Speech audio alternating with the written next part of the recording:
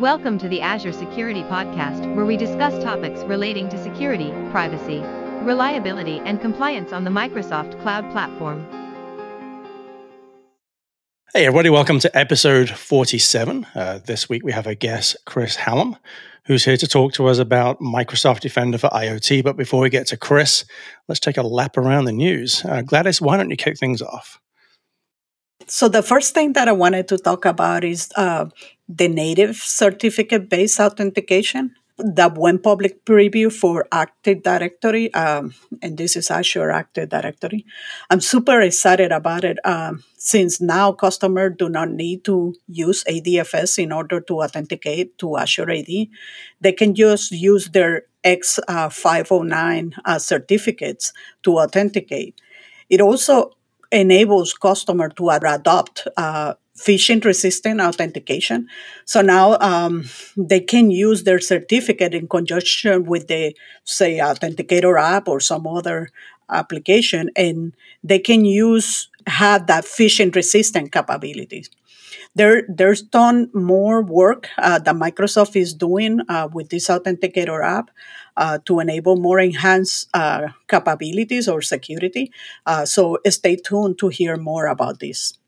If you want to enable the certificate-based capability, just go to Azure AD Security, I think it's authentication method and policy, and you should be able to see the certificate-based authentication and enable it in there.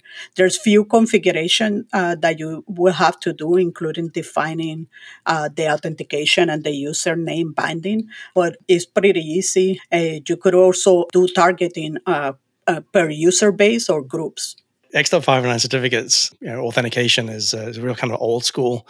I mean, it's good stuff, but it's good to see it coming back. I was actually I looked after all the certificate integration with IIS back in the day. So this is really great to see because, again, even though I did say it was kind of old school, certificate-based authentication with things like smart cards, with keys in hardware, is actually a very strong authentication mechanism. Definitely. I think it's more that customers really wanted this in order to get rid of the infrastructure. But I think there's work being done that is going to come up in the future that eventually it will remove the need of these certificates or enhance it. The second thing that I wanted to talk about is livecast or webcast that the Microsoft Sentinel and RiskIQ teams had. It was part of the Microsoft security community. For some of you that may know where there's live webcasts being presented all the time. And this particular one was called Automate Your Microsoft Sentinel triage effort with RiskIQ threat intelligence. I haven't included a link to the recording in our Azure Security podcast site, as well as the Sentinel docs. And during this podcast, they talk about the different type of cyber threat intelligence. They talk about how different threat intelligence can be used throughout Microsoft Sentinel in investigation, notebook, workbooks, playbooks, etc. And then the part that I was really excited about is that we're talking how to ingest further threat intelligence into Sentinel. This is very important because people need to understand that there's different type of threat intelligence that Microsoft uses. Actually, Microsoft builds or has its own threat intelligence, and the learnings are captured from all the Microsoft services. Mark has a different presentation. It talks about how we build this threat intelligence from over 24 terabyte of threat signals that we collect over all the 300 global consumer services, 980 billion emails. And the thing about this is that this threat intelligence is used in order to enhance or enlighten the incidents and the information provided throughout our security services. But Sentinel, in this case, also enable another connector that allows taxi injection. We recently released. You may have already seen it, but we now have what was called the Sentinel Deception Solution. It is very cool. Basically, it allows you to add honey tokens into Key Vault, so they are fake secrets in the key vault. And of course, if somebody clicked on them and tried to reveal the secret, it will give you an alert in Sentinel. So it's a way of finding out if there's anyone poking around in your environment. We'll have links in the show notes. We do have a whole video on how that deception solution works. So go and check it out if it sounds of interest. I always love stuff like honey tokens. Definitely for all the things we've had in Sentinel, it's pretty different and new. Go and check that one out. On the 24th of February, we're doing our What's Next in Security for Microsoft Digital event. We're doing this instead of RSA because you may know that RSA has been postponed to later in the year. So definitely go check that out because there'll be some cool things being talked about and announced, seeing as RSA has been postponed.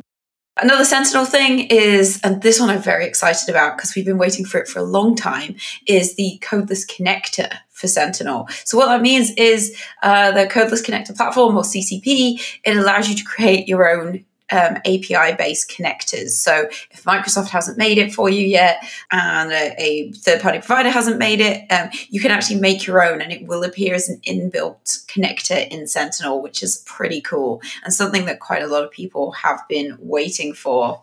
So I'm very excited that we finally have that. Then on Defender for Cloud side of things, it's worth calling out now that the Kubernetes workload protection is now available for Arc-enabled Kubernetes clusters. It used to just be for AKS, the Azure version of Kubernetes, but now that we will actually do it on anything that's Arc-enabled. So that gives a lot more flexibility to where you can implement this. Also, there's more new recommendations in preview about enabling Microsoft Defender plans on workspaces, just again to help you with your hygiene. I think I will leave it there. Couple things that been top of mind for me. One of them is kind of a little bit of a key off of the Defender for Cloud stuff. One of the things that we've seen at organizations is that as all this cool goodness comes in from like Defender for Cloud and other kind of cloud security posture management tools, organizations tend to get challenged with, okay, who actually uses this? So this is an awesome tool. It's great. I get great visibility into my posture, but who's actually, doing the glass watching? Who's going to fix these things? Who's going to help the people fix it? The asset owners that aren't familiar with security. And so we're finding that a lot of organizations are kind of figuring out how to create a posture management team or function or discipline within their organization. And so that's an area that we're working on, spending a lot of time defining it and figuring out exactly what that means. And there's a link in the show notes that is kind of our first pass on that. But we're continuing to define it in a lot more detail. And what do they do? Who do they work with? What are the outcomes? Those kind of things. So that's one of the areas that spend a lot of focus time on. And then I threw a few of these out on Twitter as well. That we'll throw the link in the show notes. But we're working on a kind of maturity model. It's hard to call it a normal maturity model because we're taking a slightly different tack. We're not just saying, hey, what does dynamic or optimized or some other warm fuzzy word mean at the top of the list. But what is the actual journey for each of the different aspects of the CAF, the Cloud Adoption Framework? Essentially, as a security program matures, what are the ways that people go from sort of a compliance focus to you had your first incident, OMG. And then, you end up spending so much time on the SOC, and then you realize, hey, we would have a lot less incidents to respond to if we actually patched and kind of, getting into that posture management again. But and then, kind of coming to a much more balanced approach and balancing investments across the team and focus areas and whatnot. And so it's, we're really trying to capture those journeys as we see them happen at customers and kind of giving some maturity model scales. So nothing other than those two preview ones that I threw out on Twitter, kind of on a whim, but we are working on that. We'll get it out to y'all as soon as we can. That's all I got. I got a few news items. The first one is we actually now have a new hardware security module, another member of the Azure Key Vault family, and that is the Microsoft Azure Payment HSM service. This is there primarily for PCI compliance, pretty specialized. I can't imagine this being a replacement for Key Vault by any stretch of anyone's imagination. It is literally a bare metal service using Talus PayShield payments HSMs. Again, very specialized. This is not going to be a general purpose sort of replacement for Key Vault by any stretch. For those people that need it and don't want to have one on-prem and they want to have one sort of managed by Microsoft, then this is certainly an option that you can have inside of your Azure subscription. We also have some new training available for various exams like AZ900, which is the Microsoft Azure Fundamentals, also AZ104, which is the Microsoft Azure Administrator, AZ204, which is one of certainly of big interest to me, is developing solutions for Microsoft Azure. And the last one is AZ400, which is designing and implementing Microsoft DevOps solutions. So there's a whole bunch of sample exams and tests that you can take. And again, we'll have the links to that in the show notes. We also have a new feature. It actually came out last year. I don't know why we missed this, but it's Azure Virtual Network Manager. Essentially allows you to manage virtual networks sort of essentially from one pane of glass. Makes life significantly simpler when it comes to managing these things. One other note is I wrote a blog post last week about how to configure TLS 1.2 and 1.3 in Windows VMs. I mean, in Windows in general, but Windows VM specifically. There's a bunch of customers who want to use TLS 1.3 and 1.2. They know they can't use TLS 1.0 and 1.1, for compliance reasons. But sometimes they want to use TLS 1.2 and 1.3. Well, the problem with TLS 1.2 is some of the cipher suites are actually pretty lousy. So how do you configure that? How do you make sure that Windows is using the correct set of cipher suites? So I wrote a blog post on that, which shows you how to use the PowerShell commandlets to actually configure the cipher suites, and also how to validate that the cipher suites are correct by basically using OpenSSL as a client. So you can actually touch the server and see which cipher suites the server responds with. So that's all the news I have this week. So why don't we turn our attention to our guest? This week we have Chris Hallum, who's here to talk to us about Microsoft Defender for IoT. I know that Mark will probably have quite a few opinions as we go through this as well. So Chris, thank you so much for joining us this week. Would you mind just spending a moment and introduce yourself to our listeners? Yeah, absolutely. I'm really excited to be on the show. In fact, I didn't realize what a fun crew we had here until we were in the green room together, kind of getting prepped. And my old friend Mark Simos, I didn't realize you were going to be on the podcast as well. So Mark and I have worked for years, and so anyways, this is going to be a lot more fun than I realized. But anyway, to answer your question, again, the name's Chris Hallum, and I've been at Microsoft for a really long time, working with Mark and many others. I've been here for over 20 years. I started my career on server management. I did that for about a decade. And then I switched over to security before it became kind of a big thing. I was one of the early people on Windows security as we transitioned from Windows 7 to 8, which is where we really transformed the platform and made security probably one of the most important parts of the product. And so I was kind of at the tip of the spear at the beginning, where there was really only a handful of people. And of course, now it's transitioned to thousands. I mean, I can't believe how many people are working on security. I think we have 3,500 people working on it now. And it was just, a sliver of that back in the 10 years ago. But at any rate, now I live in the product marketing area, and I've been focusing on endpoint security for the whole time. But more recently, I've moved over to a new endpoint, which is IoT and OT devices. And so it gives you kind of a quick tour of my background here at Microsoft. So one thing we've mentioned a few times on the podcast is IoT and OT. Would you mind spending a moment sort of explaining the difference between the two? Yeah, absolutely. Operational technology, or OT, sometimes also referred to as ICS, industrial control systems, are small devices, sometimes larger, designed to drive basically industrial things. So for instance, if you have a manufacturing plant, let's say it's an automobile plant like Tesla as an example, that's operational technology that's definitely driving the assembly line. And that same type of technology is in other industries. Pharmaceuticals, we're talking about the production of vaccines like COVID-19. OT technology, ICS technology is used in that scenario. It's also used in scenarios that people aren't as familiar with. This technology is also inside the buildings that we work in. So elevators, any sort of building automation may also be driven by OT technologies and ICS technologies.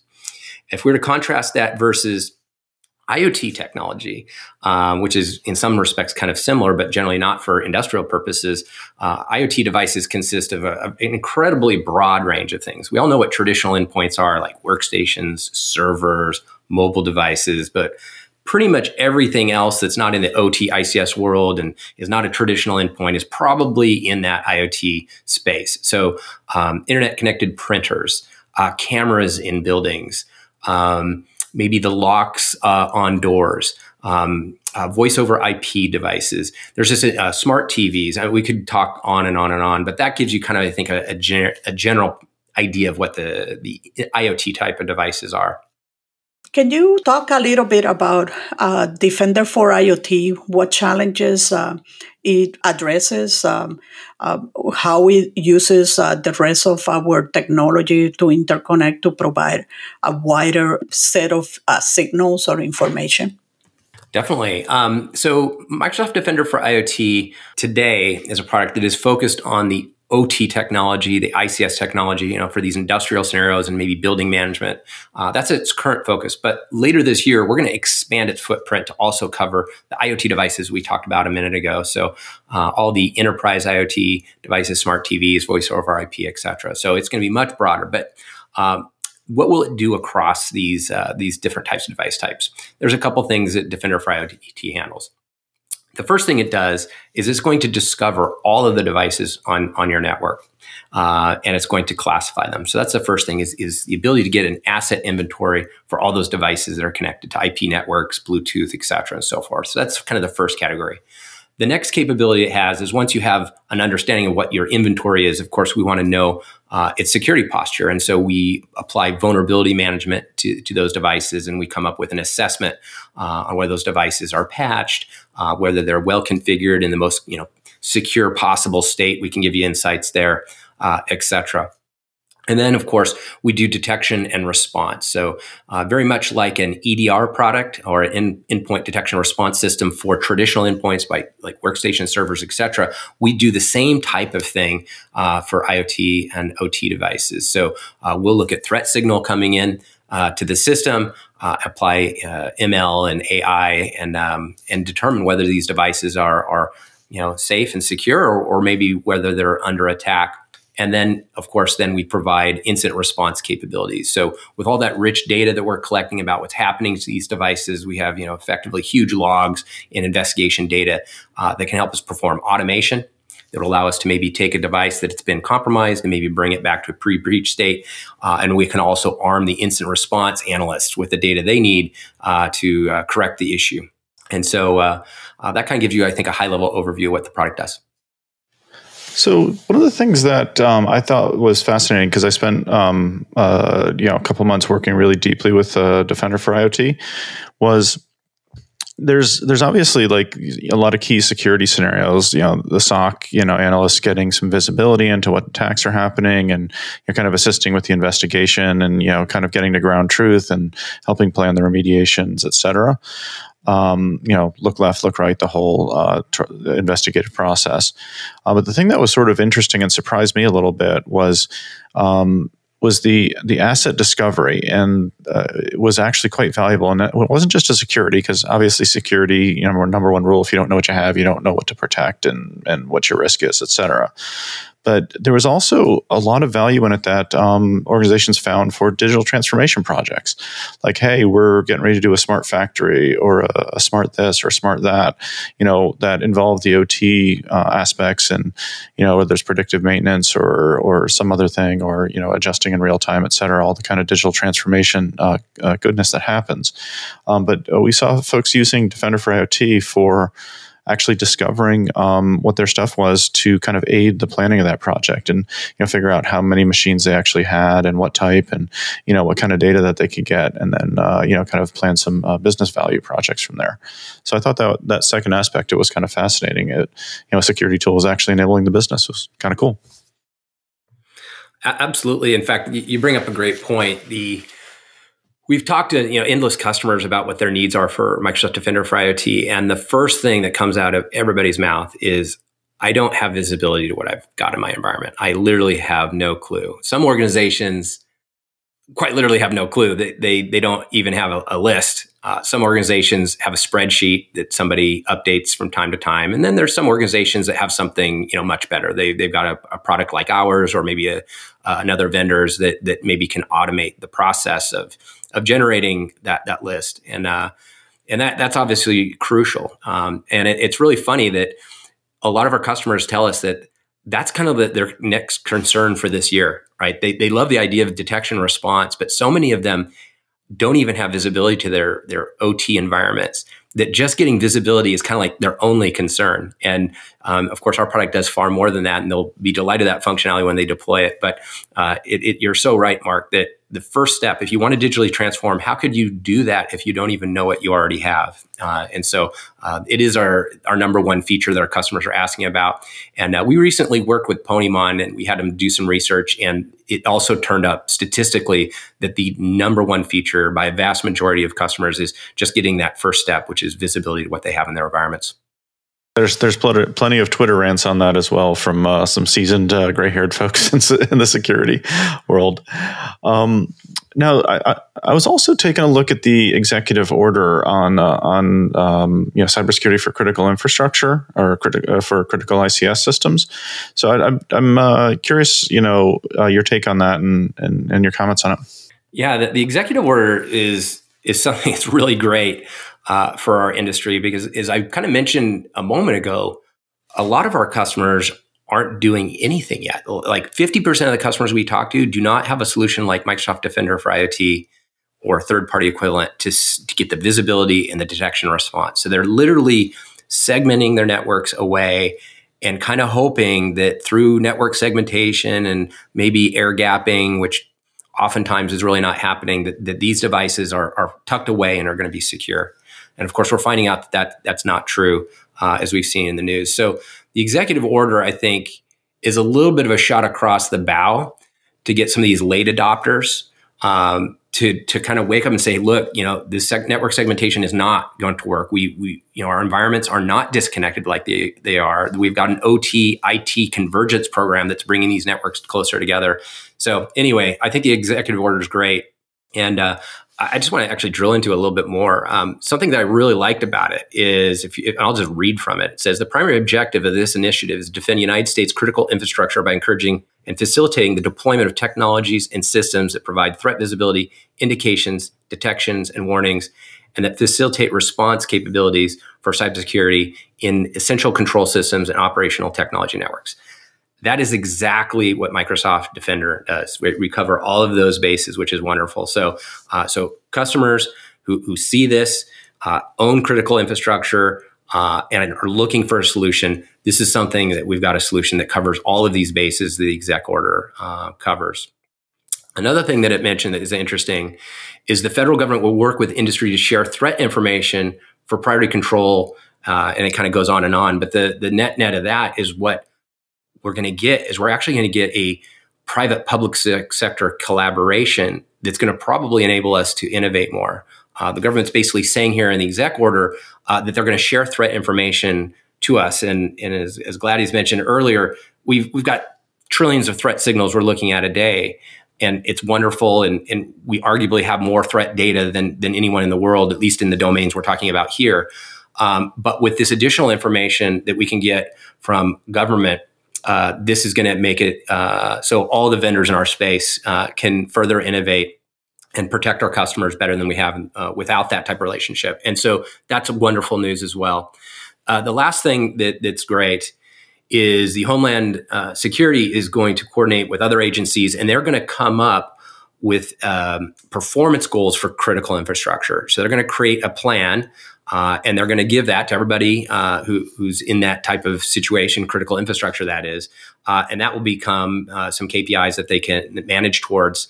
And one thing that's not so great about the exec order is it says that these organizations should follow. And so that's where I think the exec order maybe could have been stronger. I would have liked to have seen stronger language that really pushed people more in the direction of must doing rather than should doing. So, but at any rate, this is great news from the federal government here in the U.S. To advance our interests as well as our customers, which of course is what we're the whole point of all this. So one of the things I'd like to get your take on the Colonial Pipeline and the ransomware aspect of it, or extortion attacks, because that's one of my pet peeves. But I'll try not to rant during the question here. I'd love to get your take on kind of how you view that and how you think about that. Yeah, ransomware has been a thing that we've been talking about forever, right? We've talked about it in the context of our personal data or maybe business data. So we've thought of it, I think, for a really long time in the context of IT problem, right? And of course, when WannaCry came out and NotPetya came out, right? Like those were terrible ransomware scenarios that really were primarily addressing or attacking IT things. Now, there was some OT related impact, right? Because when, like, for instance, Maersk, that really hobbled their ability to do shipping because their IT network was basically shut down. And so that kind of prevented a lot of the shipping that they'd like to have done to get stopped. But at any rate, what we saw with Colonial Pipeline, I think, is just another example. I mentioned shot across the bow. Well, there's a really big one. Now organizations are using ransomware to stop, critical infrastructure, and it's costing the organization, millions of dollars a day, or over the course of weeks potentially. So it's very, very expensive, and it's so critical for the function of our nation and others who like it, who are experiencing this type of attack. And so, I remember years ago the FBI was saying, "Oh, don't ever pay the ransom." That's a really hard thing to not do when a pipeline is shut down because of ransomware. And so I don't know all the specifics of what they did there. I understand a ransom was paid and then it was later seized by the government, but I'm not going to assume that that's going to play out that way every single time. So at any rate, I think what you see is the threat actors out there are now seeing that critical infrastructure creates, and attacking it creates a very dire situation where the likelihood of a very handsome profit or payout is going to happen. And so I expect that we're going to see a lot more of this. And of course, that's why the executive order came out. I don't remember how long it was. I think it might have been a week later that exec order came out after the Colonial Pipeline. And Mark, correct me if I'm wrong there, but they were in close proximity for sure. Yep, they're pretty so close. We're going to see a lot more of this. The extortion is going to get greater, and the disruption to people in an entire region potentially is going to get greater as well. So we're going to see a lot more of this to come. The two rants that I have in this space are, as much as ransomware is a huge part of it, fundamentally these are extortion attacks, and we've seen all sorts of other ways of making money other than, hey, pay me for the data. That we see them resell the data. We see them, do other kinds of extortion as well. Even extorting the customers of some organizations. So I always try to make sure that we're broadening. Whenever I hear ransomware, I want to make sure people think ransomware and just extortion in general, threaten bad things. And then the other thing, and it kind of ties into the payment thing. And absolutely, you definitely don't want to pay the ransom. That's like your last ditch, sort of like the choice of last resort, effectively. And like the one thing that I worry a little bit about is I've seen, especially sort of business folks that aren't familiar with security and sort of the ongoing risk and the nature of these kind of things, is we've started to see some, business leaders, essentially planning to pay the ransom. Like, I'm not going to invest in security. I'll just pay the ransom, move on.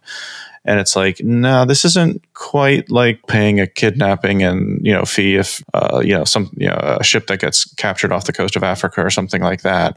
There's actually a lot of damage to your organization, and your operations can be completely stopped for a period of days, if not weeks or months. And so, the big thing that we want to make sure that people get the message of is you never plan to pay the ransom. Yes, you may have to, and you may prepare in case you need to. As an organization, and check out the legalities in your jurisdiction where you operate, et cetera. But we don't want people to ever think they should plan to pay the ransom, because you're going to need, you get hit by one of these things, you're going to need to do all that security stuff you wanted, that the security people were asking for. And you're going to be doing it in a crisis, and you're going to be recovering with the tools that the attackers provided for you. And make sure your lawyers and your PR people say that's a good idea.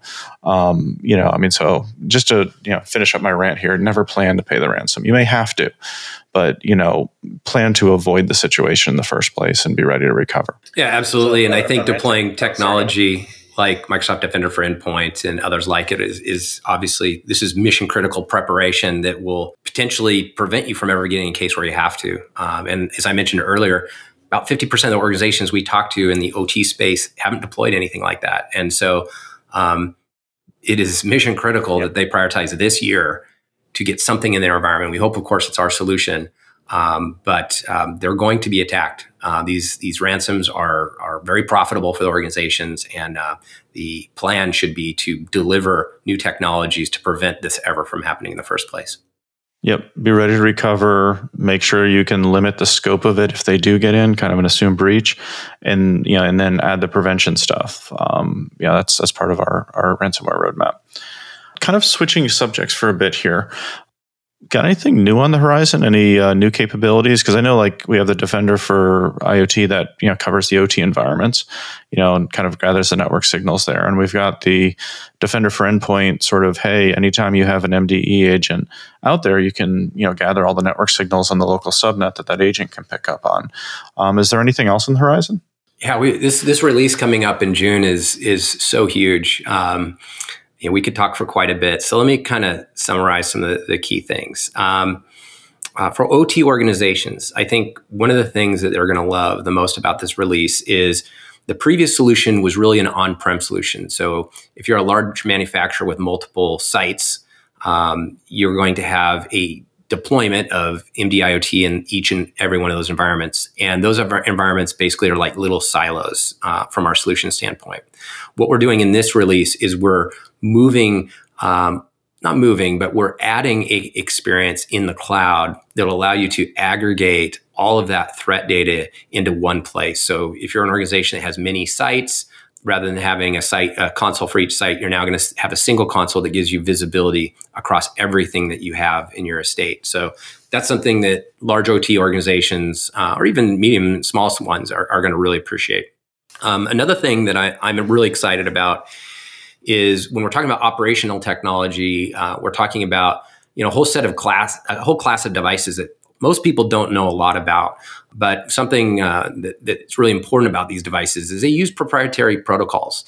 A lot of these do. And it's not like an IT network device, an endpoint, right, where we have the same protocols and it's all the same across everything. These are completely separate protocols. They may have security baked into them, they may not, et cetera. And so a product like ours needs to have a deep understanding of each and every one of these protocols. And these protocols are not static. They're changing over time. And so the challenge that a lot of products have faced in the past is, starting, 6 months ago, they may have been, a vendor may have been up to date with the latest protocol changes and their product was up to date. But then 2 weeks later, there's new technology. And then another month later, there's new technology. And so there's always this catch up that vendors have to do. And so it's kind of an untenable problem. And some organizations do it better than others.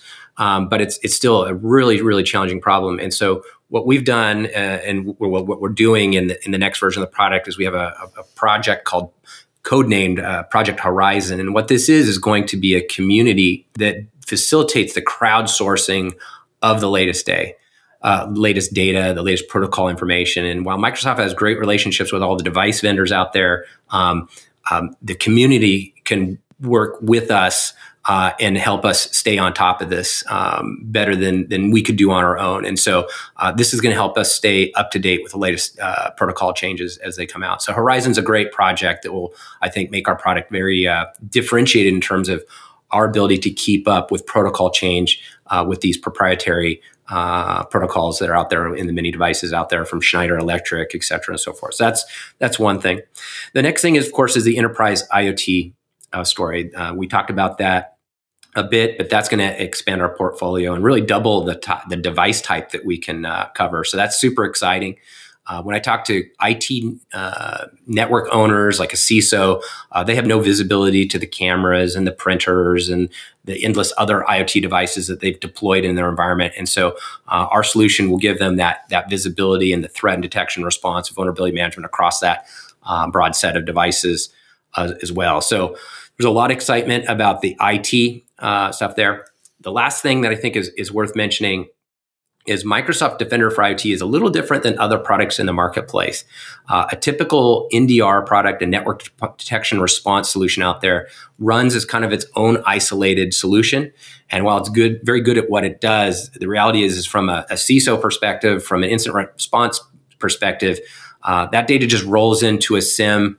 It really requires analysts to spend a lot of time trying to aggregate the threat signals, alerts, and these types of things on IoT devices or OT devices with the broader attacks that they're part of, which very likely maybe started on the IT network and found a way to hop across networks and get into the OT environment as an example. One of the things that we have done is we've integrated Microsoft Defender for IoT in our XDR solution and our SIEM. And so what does that mean? It means a couple things. First of all, if you're familiar with extended detection and response capabilities, what this does is this takes multiple signals from different sources, and we're able to add ML and machine learning and artificial intelligence on top of this. And we have the potential by looking at multiple signals at once to see attacks that maybe one signal on its own really can't give us insights into. And so let me make it a little more real. So for instance, with network signal that's used with an NDR product like ours, we may get a sense that there's a problem on a specific device, but because we're using machine learning and AI, our certainty level may be very, very high, like, hey, it's 100%. We know this is a problem, or it may be lower, it may be 80%. And so we have to make a choice as a vendor to surface that 80% certainty event or not. And sometimes we just don't have enough certainty. And so we don't surface that as alert because we don't want to generate false positives. Well, another signal as part of an XDR solution is the endpoint signal that comes from our Microsoft Defender for Endpoint.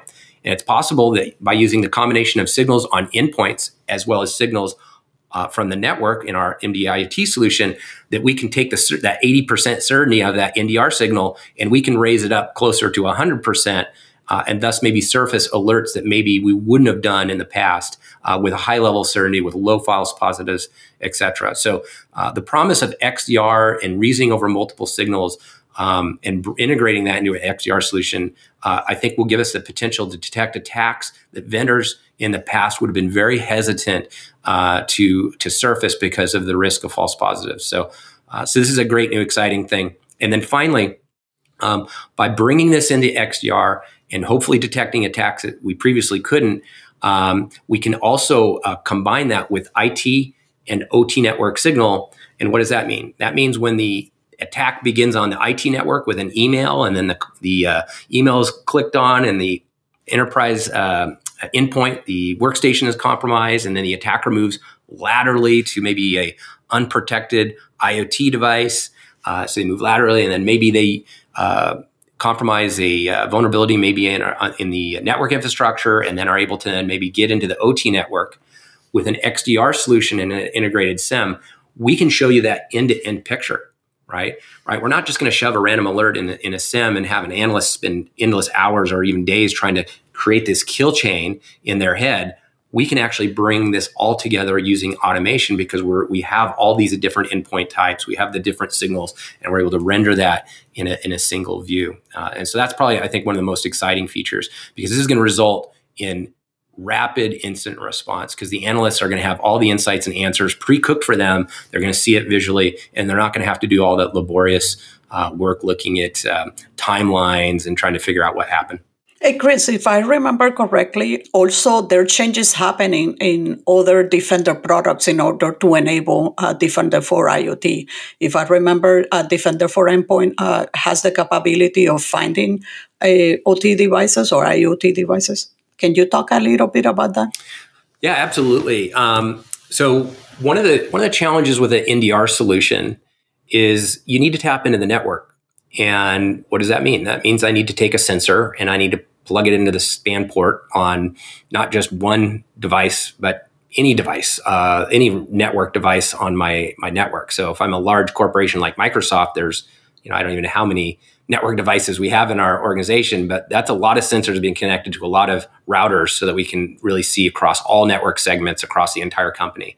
So it takes time to deploy sensors in a way where you can get complete visibility. One of the things that's great about a solution like Microsoft Defender for IoT is Microsoft Defender for IoT can be a sensor as well. And I misspoke. MDE, or Microsoft Defender for Endpoint, that solution is deployed in millions of clients. Tens of millions of clients have this product on it, and so we can actually turn that client into a sensor.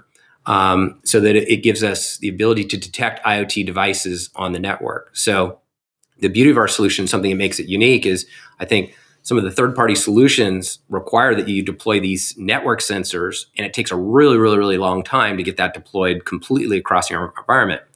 Because we've also added a network sensor in Microsoft Defender for Endpoint Client, we can leverage it as a network sensor as well.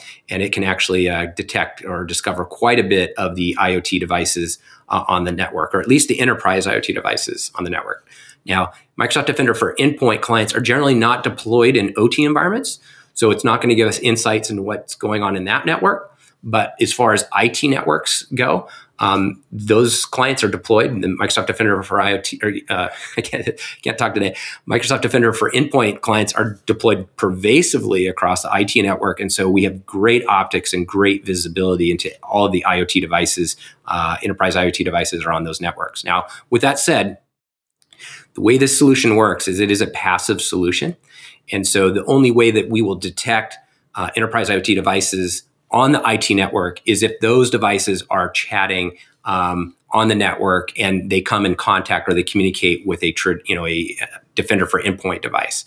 If the IoT device was connected only to the internet and never contacted devices on the IT network like a MDE client, then we wouldn't become aware of that. So there's still a case to be made to deploy a network sensor on the IT network. In fact, you should, to get complete visibility. But the MDE clients out there in so many organizations, the tens of millions of clients out there are going to discover a large percentage of the IoT devices in the environment. In fact, as I mentioned earlier in our public preview, we have over, I said 3 million, but actually I was wrong. It was actually 15 million devices are part of our public preview. And all of those were discovered through this passive communication without a dedicated network sensor. So we have great visibility and we can find a lot of the devices, but just not 100% of them. Hey, so Chris, a while ago you mentioned printers as one of the things that is part of OT. Obviously, everyone on the podcast, I'm sure, is familiar with printers and the other things that could be considered OT nowadays. Do you want to talk a little bit more about that, or got any good stories for us? I can maybe mention a couple of things. Printers, oddly, when I talk to like CISOs or people who are interested in maybe for the first time monitoring and securing their IT infrastructure, printers are almost always the first thing that they ask about. And so printers are the top priority. And it's no wonder a lot of the more advanced printers out there, they have a very rich operating system. They may be running Windows 10 on these devices. So they have a very rich operating system. It's very capable. And so that provides a very interesting environment for an attacker to compromise. Because in most environments, those devices are not being secured with a solution like Microsoft Defender for IoT.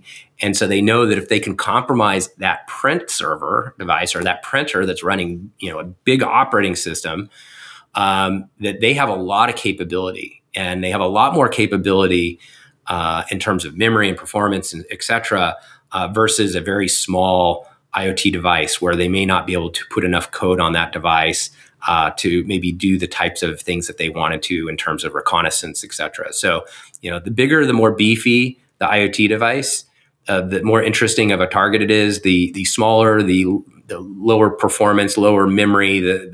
It's still an interesting device, but the attacker may feel a little limited in what they can, what type of attack they can unleash from that IoT device. So anyway, printers are really interesting. Printers, of course, are on IT networks, and so it's part of our enterprise IoT story. They're also deployed pervasively in OT environments as well. And so the product that we have today is already monitoring what a lot of people typically consider kind of an enterprise IoT device, because the reality is a lot of enterprise IoT devices are also sitting on the OT networks.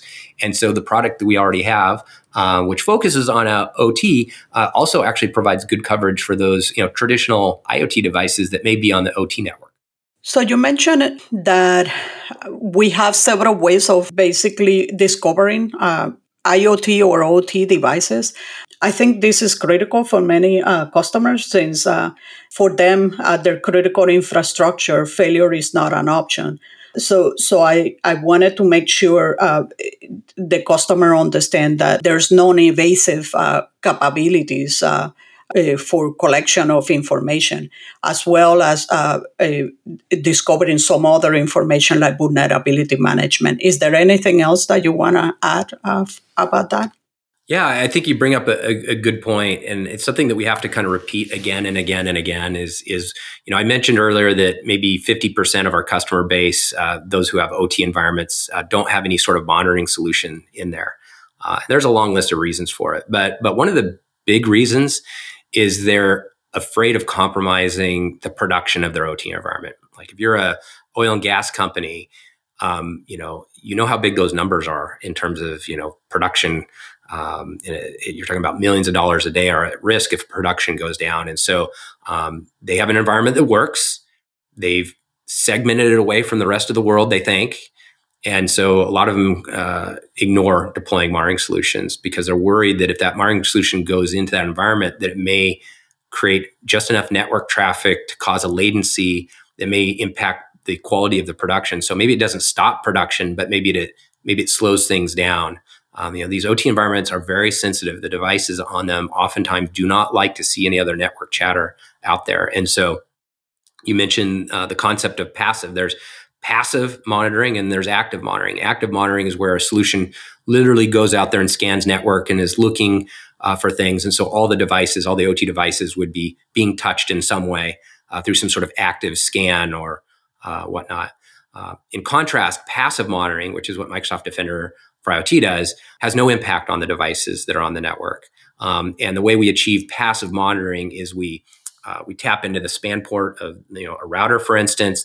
And so the only impact we have is in theory on the router, but of course the router and the span port have been designed specifically for consumption of that data. And so you're not going to compromise the performance of your routers by connecting our sensor to it. They were designed specifically to have that happen. So with our passive monitoring, any customers who are a little nervous about what might happen when you deploy a solution like Microsoft Defender for IoT, you really don't need to worry about it. I know you need to do due diligence, and you should, but I think when you see our design, you understand the nature of it and how it doesn't actually actively touch any of your devices, you'll be more confident about what a solution like ours can do for you.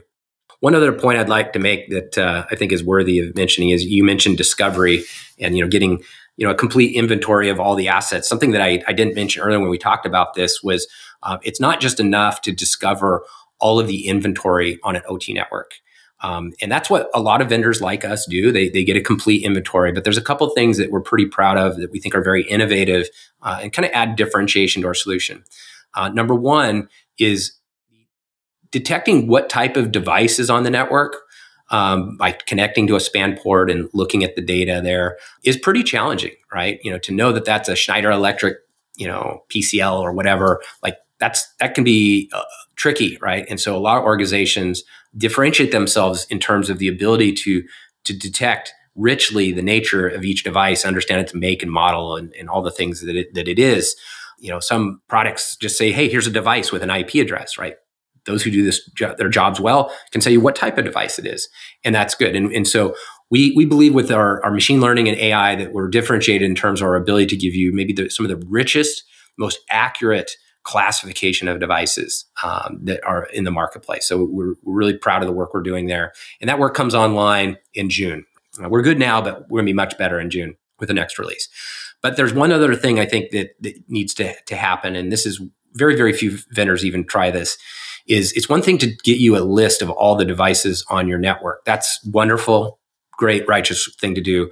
But what you really want to do is you want to give analysts context about these devices, not just the name and the make and the model, maybe what firmware builds on it or whatever.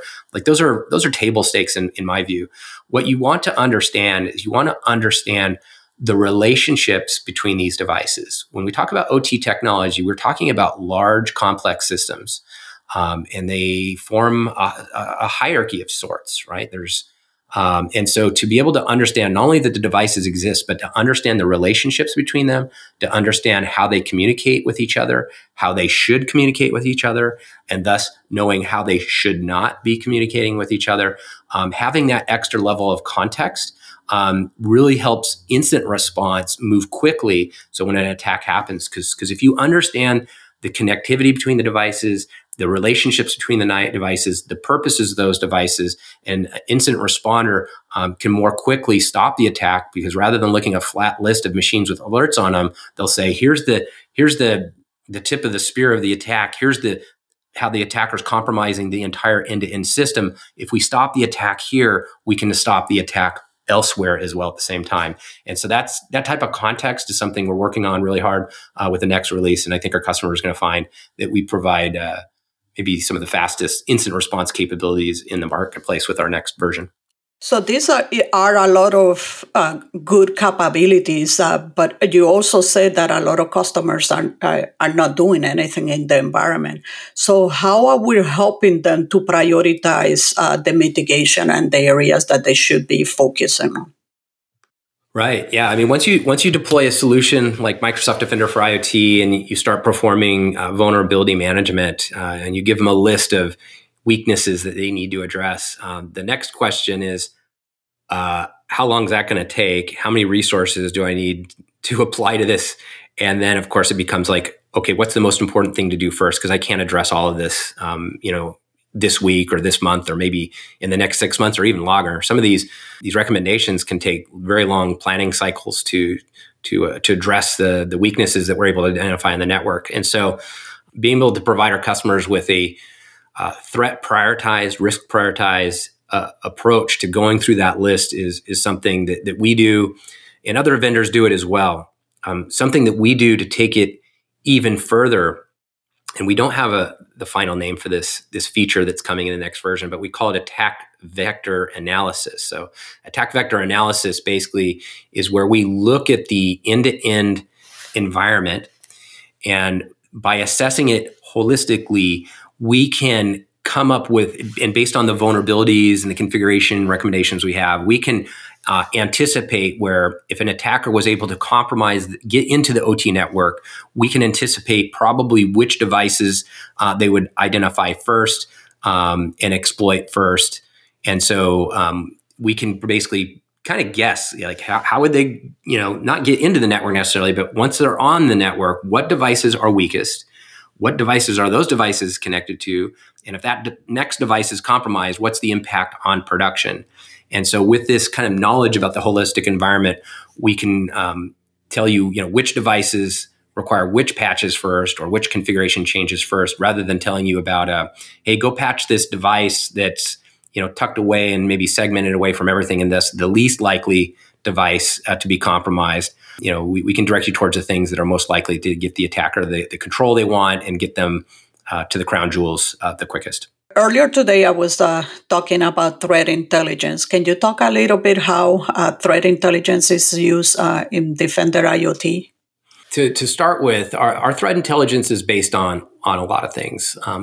One, it's based on the signal source. You mentioned earlier that we have trillions of signals coming in a day, and not all of those, of course, are related to OT threats or IoT threats. They're related to endpoint threats and anything and everything. So we have tremendous signal, and arguably the largest signal in the world. And that gives us the potential to gain great insights. And we have an enormous research team. We have 3,500 researchers, engineers, and other different types of personalities working on security. So we have this amazing force that's taking advantage of this threat intelligence data signal that we get to make sense of it. And of course, we apply machine learning and AI, and we've got great researchers doing amazing innovation there. So, we have this great potential because of the big data. And at the end of the day, this is a big data problem. And so we've got the data. We have the volume of people and the researchers and the types of people to make sense of that data. So that's one aspect of threat intelligence. The next aspect, of course, is not just detecting threats and these types of things. It's also understanding about the attackers. So we have teams dedicated to tracking threat actors, understanding their tactics, etc. And so some of that knowledge is codified into detections that make our products, generate alerts and enable us to correlate incidents and these types of things. But it also comes out in other forms. It comes out in written forms that are shared with our customers so that they can understand kind of the nature of the threat actors, understand their their motivations, understand their tactics, etc. So this huge signal base enables our researchers to compile really great profiles that we can share with our customers. And so there's that. But one thing I want to mention is a lot of people talk about threat intelligence in the context of this latter form. And, it's a document that says what threat actors, et cetera, are doing. I think the most important part of threat intelligence is what we do when we codify that threat intelligence and turn that into IOCs, IOAs, other types of things that enable us to detect the latest threats. So people need to keep in mind that threat intelligence is two forms. It's information about threat actors, but it's also the codification of that intelligence into detections that allow us to detect the latest threats. And so Microsoft has a crack team dedicated to IoT and OT threats. We call them Section 52. And so these are specialists. All they do is think about IoT, OT threats. And so we've just got this great team who's giving us many insights. And they're not well known yet because we're in a new space, but the analysts and the researchers, they came from a really well-known company called CyberX. We made an acquisition about a year and a half ago, or maybe it's almost 2 years ago, CyberX. And so we're not really new. Microsoft may be new to it, but the people that we acquired as part of the acquisition, they've been working on this problem set for a really, really long time. So Section 52 is an exceptional team producing great results. And I think they'll become more well-known in the future as our customers start to deploy our product and become more familiar with it. Hey, Chris. So one question we always ask our guests is if you had one thought just to leave our listeners, what would it be? Yeah, that's a good question. Let's see. There's so many thoughts I'd like to leave. Here's what I would say.